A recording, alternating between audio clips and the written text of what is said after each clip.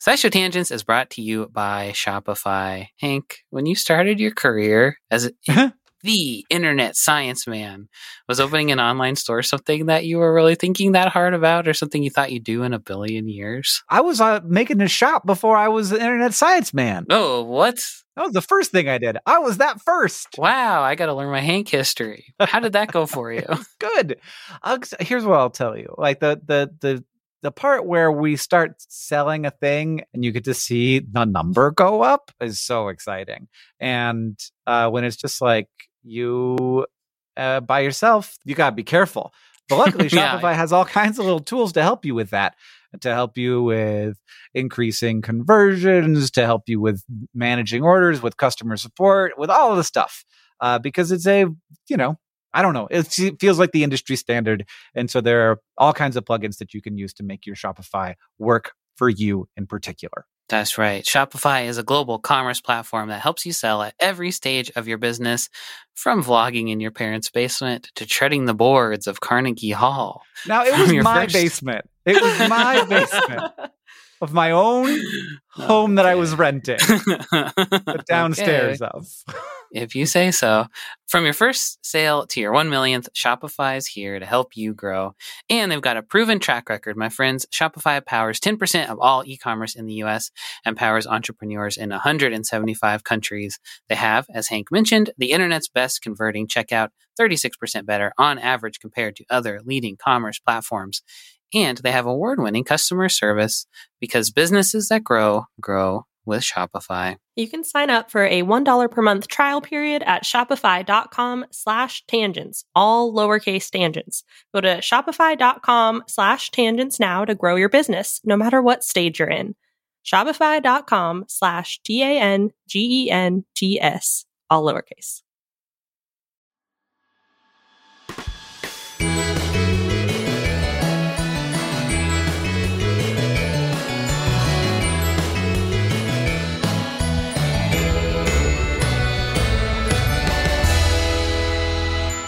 Hello and welcome to SciShow Tangents, the lightly competitive science knowledge showcase. I'm your host, Hank Green, and joining me today this week, as always, is science expert Sari Riley.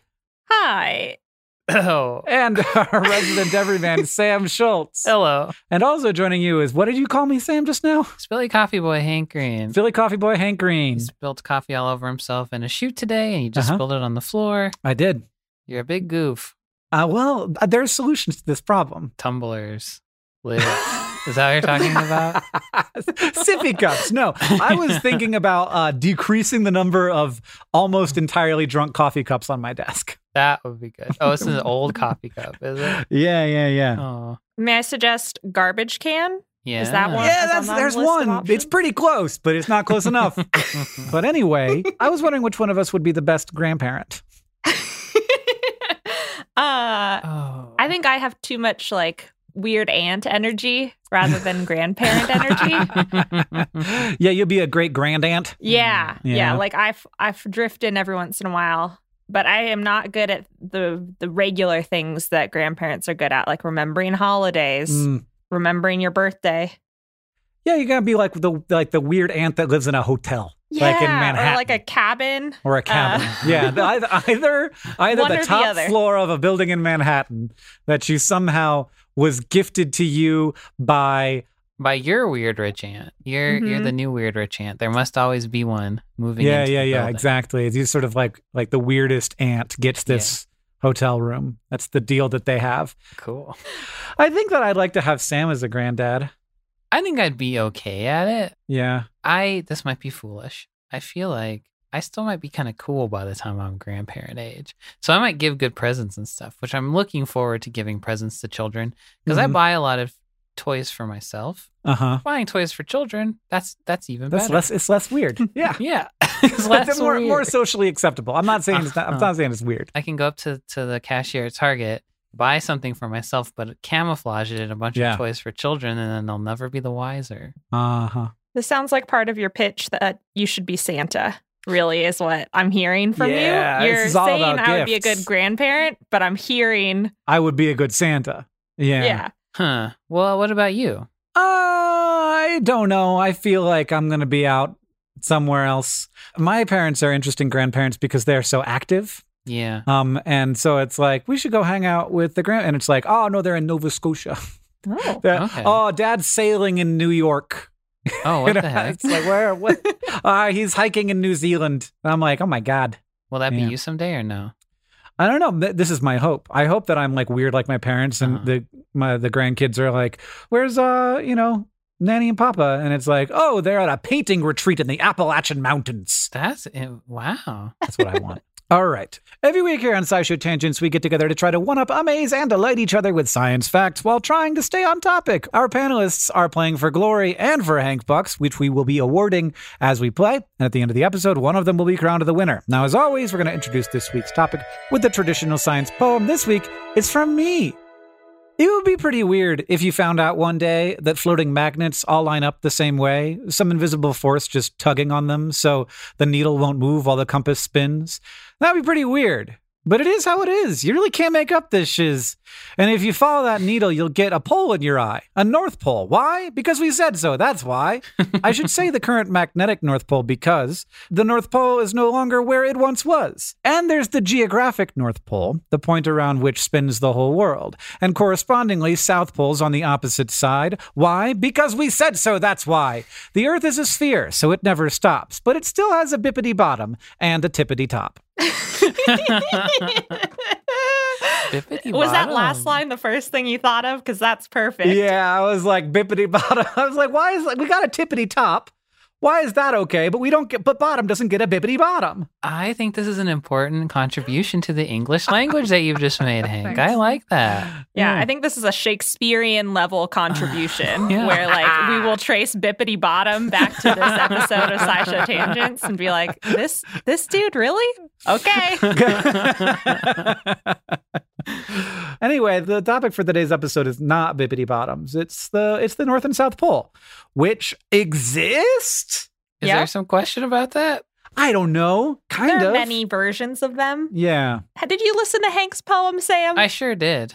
But also, I now hate the North and South Pole because researching it was a giant pain in my ass. So I don't want to learn anything more about it. They're super weird. It's a super weird thing. One of the questions I hope Sari will answer is why is there a necessary correlation between the geographic North Pole and the magnetic North Pole?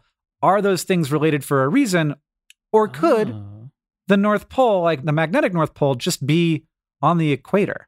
What the heck? I just assumed the spinning had something to do with it. Because it moves around. I mean, I assume. But I'm just hoping that Sarah answers that question for me. I'll try to answer that question for you. So I'll start with the basics. The geographic North and South Poles are where the Earth's longitude lines converge and at 90 degrees south latitude and 90 degrees north latitude. So they're like on the axis. If you were to draw a line through the Earth. Where it spins. Yeah. Specifically where it spins. The spinny axis, yeah. Those are the geographic North and South Poles. And those are the easiest ones to wrap your head around because it kind of makes sense. Where if you like stuck a stick through a ball. Yeah, like while the axis wobbles, like we don't suddenly start spinning around a different axis. That doesn't happen, doesn't ever happen. That one stays the same. Yeah. The axis can wobble, but the axis is in the same point. So those ones stay the same. And I think are where we got the word pole. Okay, sure. It's just like we imagined a pole that was going through the whole planet. Yep. All the Greek philosophers and scientists were trying to figure out what the Earth was. And so I think they just drew a picture. Once they figured out it was spherical, they drew a circle and they were like, okay, how do we divide up this circle? And they were like, well, it spins. So let's put a line through it and that'll be its axis. It could have been the tippity top and the bippity bottom if they were a little more creative. Goddamn Greeks. But instead they were like, we have a word polos, which means pivot.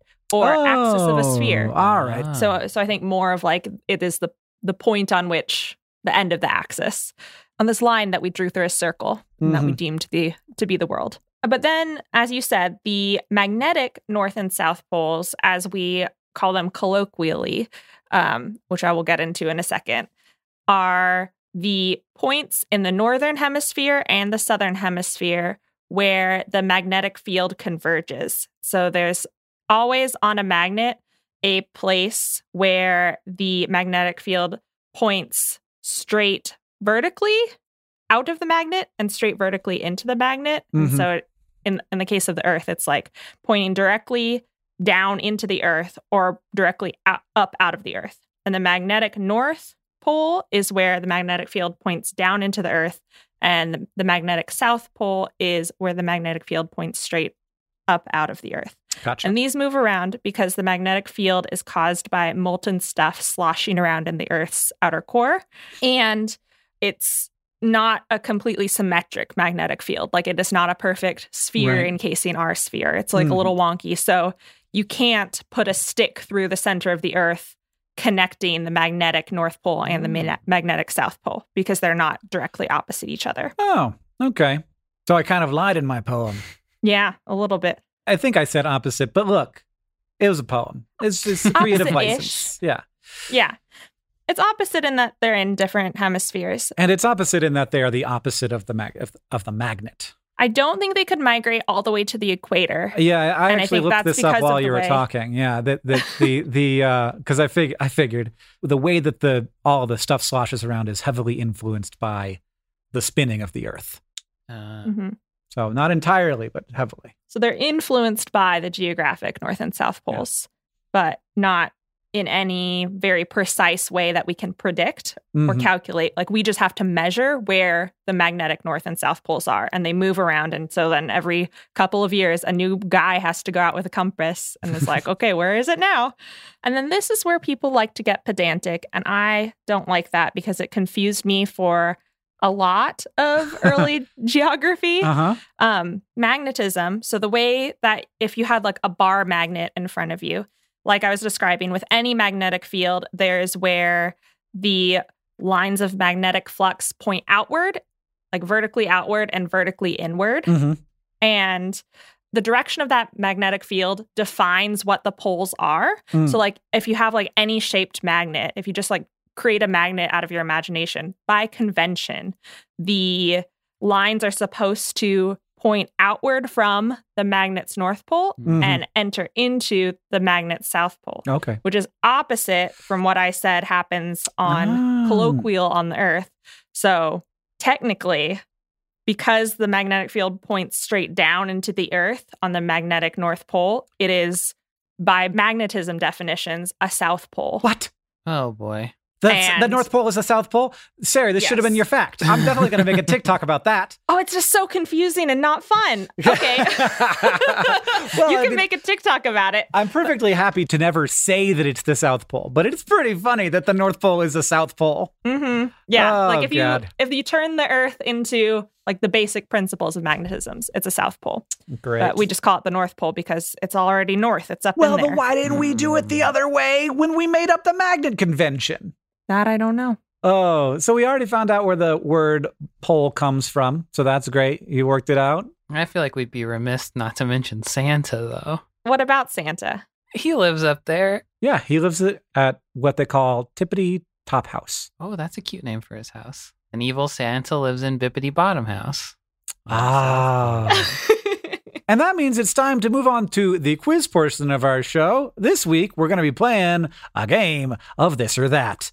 So one of the great things about the poles is that they have a lot of great critters on them, and they both are home to blackbirds with white bellies that are popular on the internet and with me.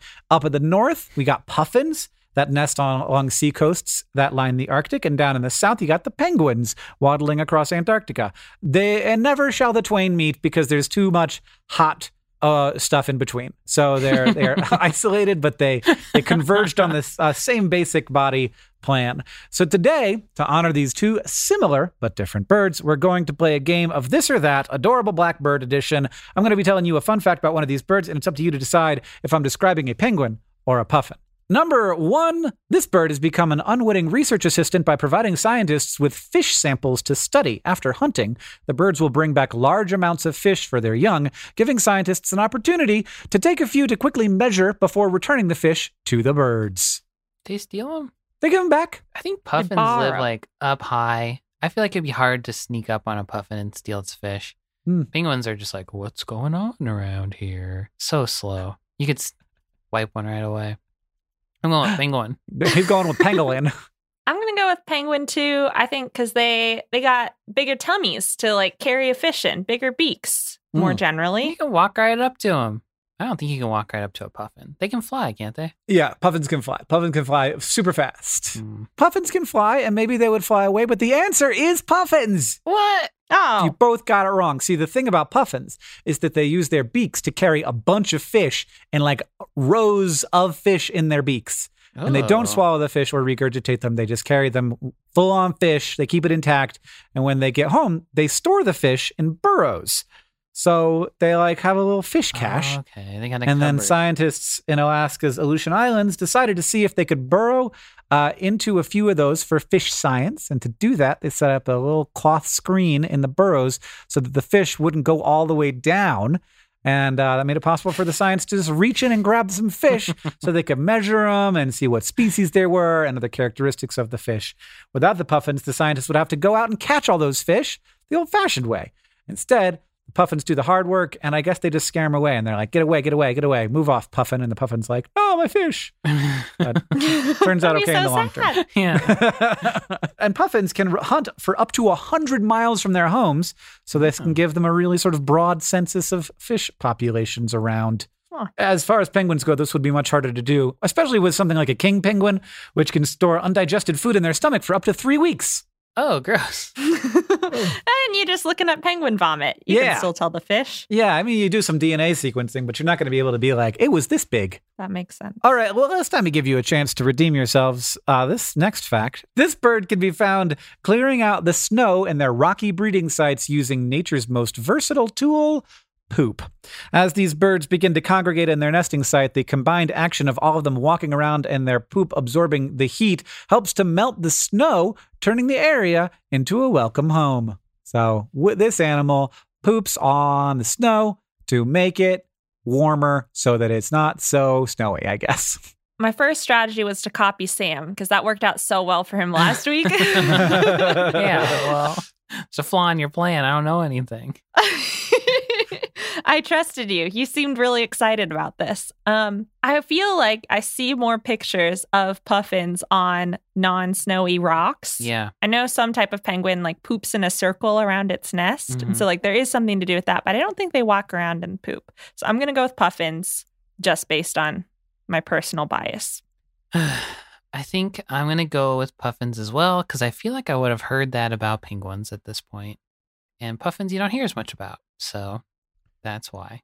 Well, in footage collected by a citizen science project called Penguin Watch, which is run by the University of Oxford, you can see Gentoo penguins in Antarctica expanding into a snowy area that over time becomes much less snowy as the penguins and the poop accumulate. The penguins are probably not doing this super deliberately as they're not exactly like planning to use their poop. It is a thing that just happens. But Gentoo penguins need exposed rocky areas for their breeding, and the poop does seem to help them with that. They got hot poop. Yeah, so do you. I didn't mean for that to be like a commentary on you as a person. It sounded like a compliment. Thank you. Yeah. So poop in your yard and start walking around in those Montana winters. Yeah, that's right. Clean. I'll never have to shovel the walk again. Oh my God. All right. Final this or that. Most birds are already limited to being able to taste only 4 flavors, bitter, sour, salty, and umami. But scientists studying this bird have found that its palate is even more limited and it can only taste sour and salty. Is it a puffin or a penguin? I'm going to guess penguin because you can taste, look at this good salty fish. Or yucko, that's a sour fish. That's all I need to know. Why wouldn't puffins be exactly the same way? I don't know. Maybe they eat berries or something like that. So they want a little sweet. Occasional berry. I'm going to agree with Sari on penguins. They aren't eating berries. Well, the thing you know is that no matter what, y'all are tied, but you also did get it correct. In 2015, scientists at the University of Michigan studying penguin genes reported that the penguin genome still had the genes for encoding receptors for sour and salty, but they couldn't find any genetic evidence that the penguins could taste sweet, bitter, or umami flavors. Now, this is molecular evidence, not behavioral. It's not clear what drove the loss of these receptors, but one factor could be that the receptor for bitter and umami flavors don't work very well in the cold, so maybe they wouldn't have done much for the penguins anyway. Plus, penguins swallow their food whole. So maybe there's just not a lot of purpose for the tasting process at all. They don't give a heck. You're missing out on a lot with fish if you can't taste umami, though. Isn't that almost all what a fish is? Well, I mean, you're missing out on taste a lot if you swallow your food like it's a pill. That's true. So that means that you guys have come out of the this or that in a tie dead heat with 1 point each. Next up, we're going to take a short break, and then it'll be time for the Fact Off.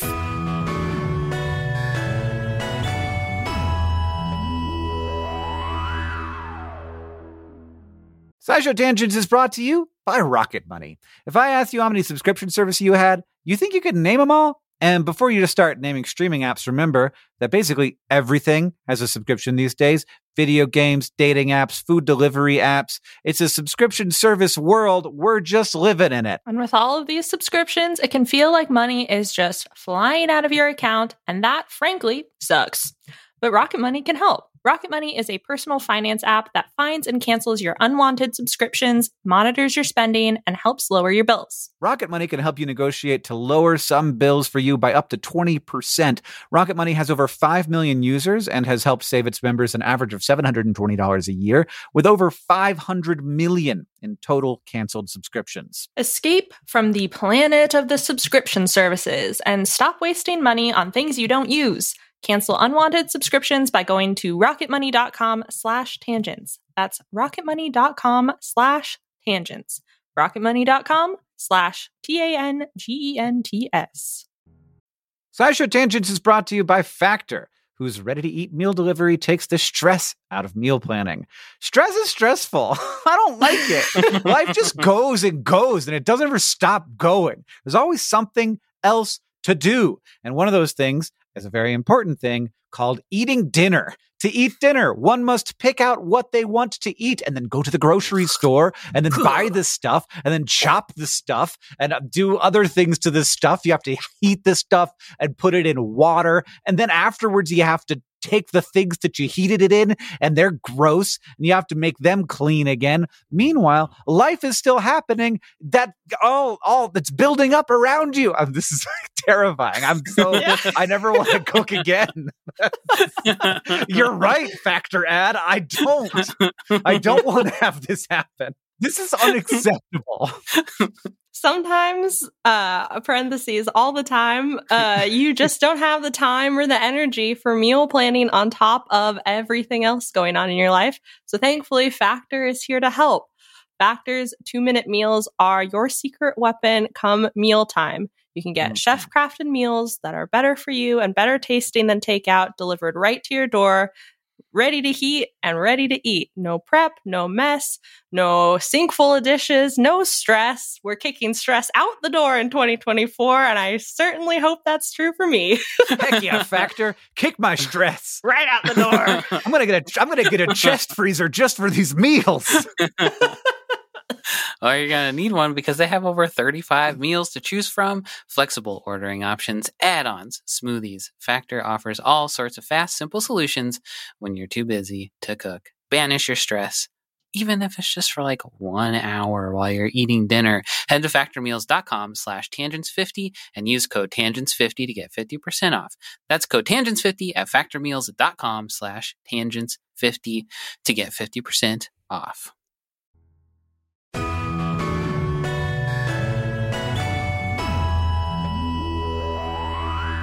Welcome back, everybody. It's time for the Fact Off. It's Sari versus Sam. They've each brought in science facts to present to me in an attempt to blow my mind. And after they have presented their facts, I will judge which one is the best one to turn into a TikTok and award Hank Bucks based on that any way I see fit. But to decide who goes first, we have a trivia question. It can be hard for plants to live in the North Pole because of the glacial cycles that happen in that cold environment. Most northern flora have been covered in ice sheets and had to repopulate after glacial periods, but some taxa, like the flower Saxifraga cernua, maybe, have done a good job at recolonization and can be found on up to 60 of the 66 Arctic islands. So as far as we know, how many species and subspecies of Arctic flora are there? I have no freaking clue. I'm going to guess 150. It's basically the question, how many different types of plants are there over there? Correct. Yeah. Okay. Gosh, I'm going to say 500. All right. Samuel is the winner because there are over 2,775 described species and subspecies of Arctic flora. It's a big circle. Yeah. And plants will do anything. They're crazy. That's right. And they're always differentiating. And also scientists are like, I'm going to call that a subspecies. I feel good about that. I'm going to go first, I guess. Okay. Refrigerators. They sure are cold, aren't they, folks? Pretty helpful, those old refrigerators, when we want to preserve food for longer than that food would last just sitting out in the non-cold.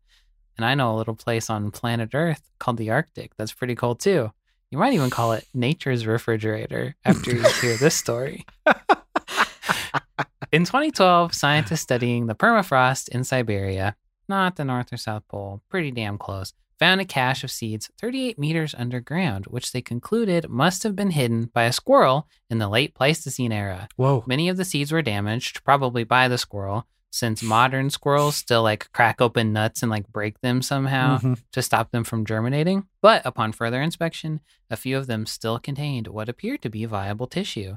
So scientists successfully germinated the seeds and grew some beautiful little white flowers, which turned out to be identical to the modern-day narrow-leafed campion, which is still found in the area, though the shape of the petals of the old flowers was a little bit different than the new flowers. So in growing these 32,000-ish year old plants, the researchers beat the old record for the oldest still viable seed ever found by 30,000 years, because the next oldest one was 2,000 years old. It was a date palm seed found near the Dead Sea. So they kind of smashed that one. Wow. I bet that other person was embarrassed. The researchers... My old seeds is spring chicken. Yeah. Oh, man. The researchers think that permafrost has some special properties that make it extra good at preserving genetic information. Like it has a pretty high and constant concentration of solid ice, which renders permafrost effectively very dry and very cold at the same time. So you probably couldn't just go burying things in non-permafrosty but still cold places and expect seeds to last for 30,000 years. But scientists think we could replicate those conditions now that we found them to improve cold storage technology, especially in places like seed vaults, which from the way the papers I was looking at were talking maybe can't save seeds for tens of thousands of years, or we're just not sure if they can. The discovery has also led researchers to speculate that there's probably a whole bunch of ancient viable DNA hiding out in the permafrost of the Arctic, waiting to be found and cloned into new plants and saber-tooth tigers and whatever else you do with that kind of stuff. Though they recognize that it is a race against time because the world is the way that it is. I like how you disguised climate change bummers. I can say it because everything's melting. Because of us. Oh, boy. Looking at these Arctic islands right now, and I feel like there's more than 66, but I don't know. When do you stop counting? And also here's Siberia over here, trying to understand where the Arctic Circle is. Is it in the Arctic Circle? I hope so. Because Sari told me about this fact, so she's wrong. Oh, yeah. Seems like it. She's fired. For sure. Were they able to do any tests to see if how similar it was? Identical? Is it just from the Pleistocene to now, this plant sure hasn't changed much? I think that was the case. It seemed like from the Pleistocene to now, the petal shape was the biggest change that they found. So it's doing something right. Sari, what do you have for us? So I'm going very festive. Ooh. So these days, you can't really think about Santa without his reindeer, but that's a fairly recent cultural phenomenon. They were first mentioned in an 1821 booklet and then more prominently featured in the classic poem A Visit from St. Nicholas, aka 'Twas the Night Before Christmas, and the rest is history. Reindeer are probably holiday season icons because they're large mammals who trot around in snowy northern climates, including the cold, flat shrubland of Arctic tundra and the boreal forests just south of the Arctic Circle. So they just became part of human feasts and traditions. But Rangifer tarandus, which is the scientific name for caribou and reindeer, have been around for millions of years, at least since the tail end of the Pliocene, which is not the same as the epoch that Sam mentioned. It's slightly before it, around 2.6 or 3 million years ago. And reindeer weren't the only large mammals in the Arctic throughout the Pliocene. There were also ancestors of other animals like wolves, bears, and camels. According to paleontological evidence, the ancestor of camels and llamas originated on the North American continent in the middle of the Eocene period more than 40 million years ago before splitting into different species. Over time, some camel subspecies migrated to other continents and the deserts in northern Africa and Asia, where they make their homes nowadays. But we have biological evidence from the mid-Pliocene of Arctic camels. Back then, the Arctic still experienced cold, snowy darkness, but instead of being all tundra, a lot of it was slightly warmer and could sustain boreal forests much more northward than we see them now. And in a 2013 paper, researchers used a technique called collagen fingerprinting to determine that bone fragments of a tibia that they found in what's now Canada's Arctic tundra were related to modern dromedary camels, who only have one hump, and were nearly identical to another bone fragment found in the Yukon identified as Paracamelus, which we currently think is an early camel ancestor. So it's possible that a lot of camel features, like long legs and wide feet for easier walking on surfaces like sand, big eyes, and humps to store fat when food is scarce, first evolved as adaptations to Arctic environments, where challenges like cold snow and sparse food made life tough, even in the boreal forest days. Oh, that's then, awesome. Later, Paracamelus wandered across the world, speciated, and found different ecological niches to fill. There's evidence that a North American camel species, Camelops, didn't go extinct until around 13,000 years ago, probably in part due to hunting by humans, and some lived in the Arctic regions of what is now Canada, though maybe not quite in the tundra.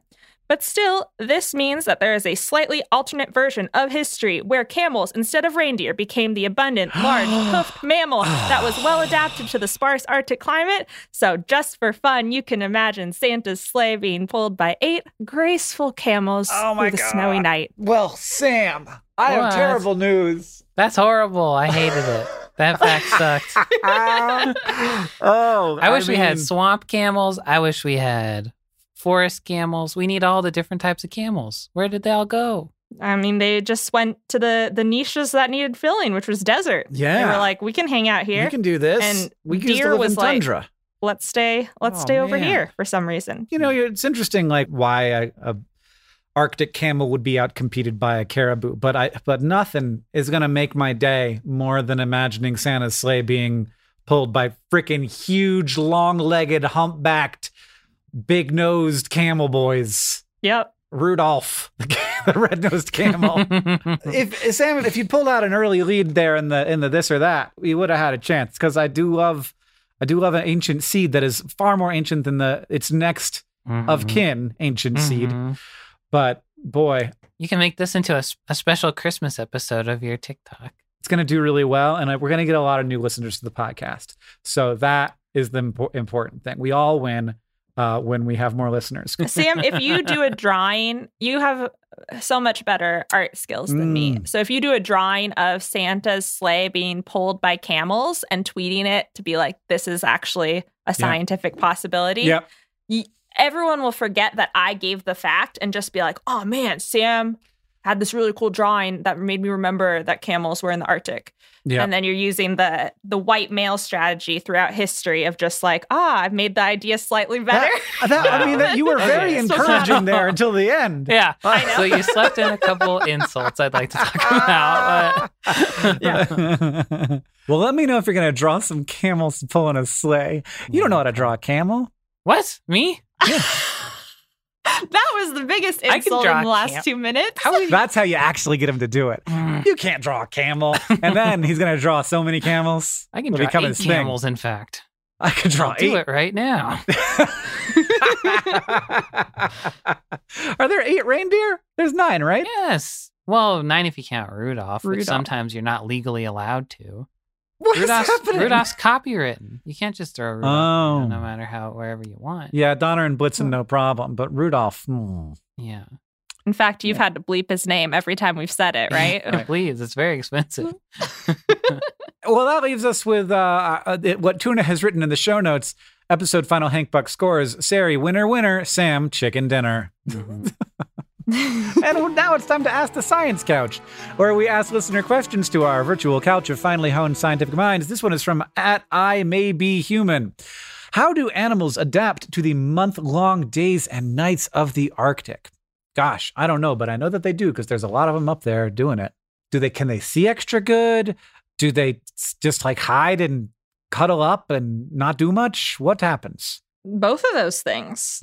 So like if you think of like big fluffy animals, so like musk ox, polar bears, Arctic wolves, reindeer, they all just kind of exist around. They still lumber around. They have really good senses, like sniffing out either plants under the snow or sniffing out prey that they eat. It's not like pitch black out, and the snow is really reflective. So the moonlight still does quite a bit to show them through the tundra. And reindeer have the most exciting adaptation of these that we know of, which is their eyes change physiology, which is very weird. So in the summer, reindeer eyes are like goldish, and in the winter, they're like a very deep blue. Whoa. Because of the way that they're like the fluid levels in their eyes change. So in the dark, muscles in your irises contract to dilate pupils and allow more light into your eyes. And so basically the winter forces reindeer pupils to dilate for months at a time instead of just like a little bit, because they're walking around during the dark. And that changes the spacing of collagen fibers in the back of their eyeball. And that affects the type of light they reflect. So with like normal eyeball space collagen gaps, then it's like yellow wavelengths. They reflect yellow wavelengths on this reflective back part of the eye. But when they're constricted together, when the pupil is dilated, they reflect blue wavelengths. Whoa. And like bounce around light differently so that they can see better and specifically see UV more acutely, which you don't want generally. Like you don't want to let in a bunch of UV light bouncing around that can cause DNA damage and cell damage. But in the wintertime, it's really useful to tell the difference between something that's really UV reflective, like snow, and something that absorbs UV better, like fur or lichen, which they can eat, or like pee, to tell where other animals have been. And then, like you said, or like you guessed, some of the furry stuff, like either just burrow underground, like rodents, like voles and shrews. Ground squirrels hibernate under there, so they just like eat a lot, fatten up, sleep. And all of these small species that overwinter beneath the snow try and minimize their energy usage as much as possible. But one of the weird things about the ocean that I thought was worth mentioning also is that light affects the ocean biology so much. And we're still figuring out how and why. But we have discovered that zooplankton, so not the photosynthetic plankton, but the stuff that eats other stuff, have biological migration that's triggered by amounts of moonlight during these month-long periods of darkness. So when the moon comes out and it's brighter, they will migrate more towards the surface of the ocean and presumably be eating, but the researchers aren't sure what. They are also extremely sensitive to artificial light, where even like the light of research boats scares them away from the surface because it's too much. It's like not what they're used to during a natural, like really dark winter. And they'll go down deeper into the ocean to avoid it. And then the flip side of that, with like the long full light days, is that as the nights are ending and you're getting back into normal day-night cycles, that's where like plants start flourishing the most, where they're like, oh yeah, time to photosynthesize, time to grow again. But there hits a point, especially when you look at human circadian rhythms, where we don't do so well if we don't have light-dark cycles. Like if we're just exposed to light 24 hours a day, then that becomes really hard. So some species burrow down. So like the Arctic ground squirrels, they burrow down to like create their own darkness. Like we would draw shades over a window when we're ready to sleep, or like use artificial lights inside. But then there are other animals that just seem to throw away circadian rhythms altogether and just don't go on day and night cycles. So we've seen like birds do this, bats do this, even like reindeer when it's bright out. Then instead of following circadian rhythms, they follow another kind of rhythm called an ultradian rhythm, which I think is just a bucket for anything that happens in less than a 24-hour period. So like, you get a little hungry, you get a little thirsty, and they just nap whenever they feel like it. During the rise and falls of various chemicals in their body, And we don't understand it quite well, but they like create their own sleep, wake, hunt, etc. cycle when it's light all the time because they need rest, but there isn't a natural like light dark rhythm to create that for themselves. So they got to create it on their own. What's weird about this question and not something that I thought about is that like the importance of light cycles, where I feel like everyone talks about the adaptations to the cold, and like even we did in our facts, and you're interested in how do they survive cold ocean waters or adapt to cold temperatures. But really it seems like the weirder adaptations are to the fact that the light cycles are all off. Yeah, you have to like deal with tremendously varying light cycles and also live for long periods of time with no sunlight, which is how all of life happens. Not all, but almost all. And so like, how do you have an ecosystem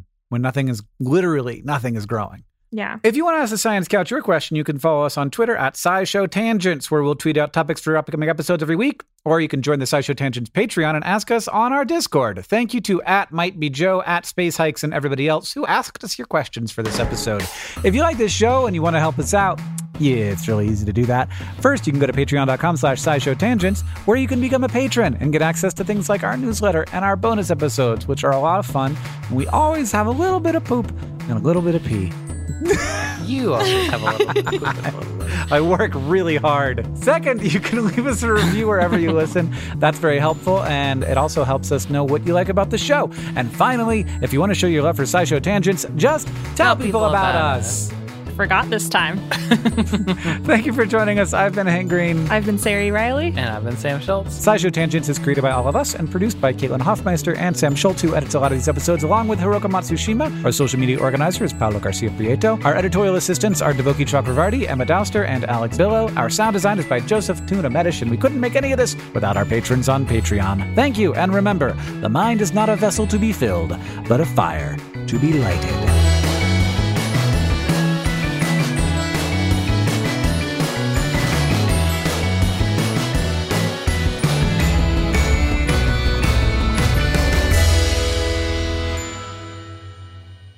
But one more thing.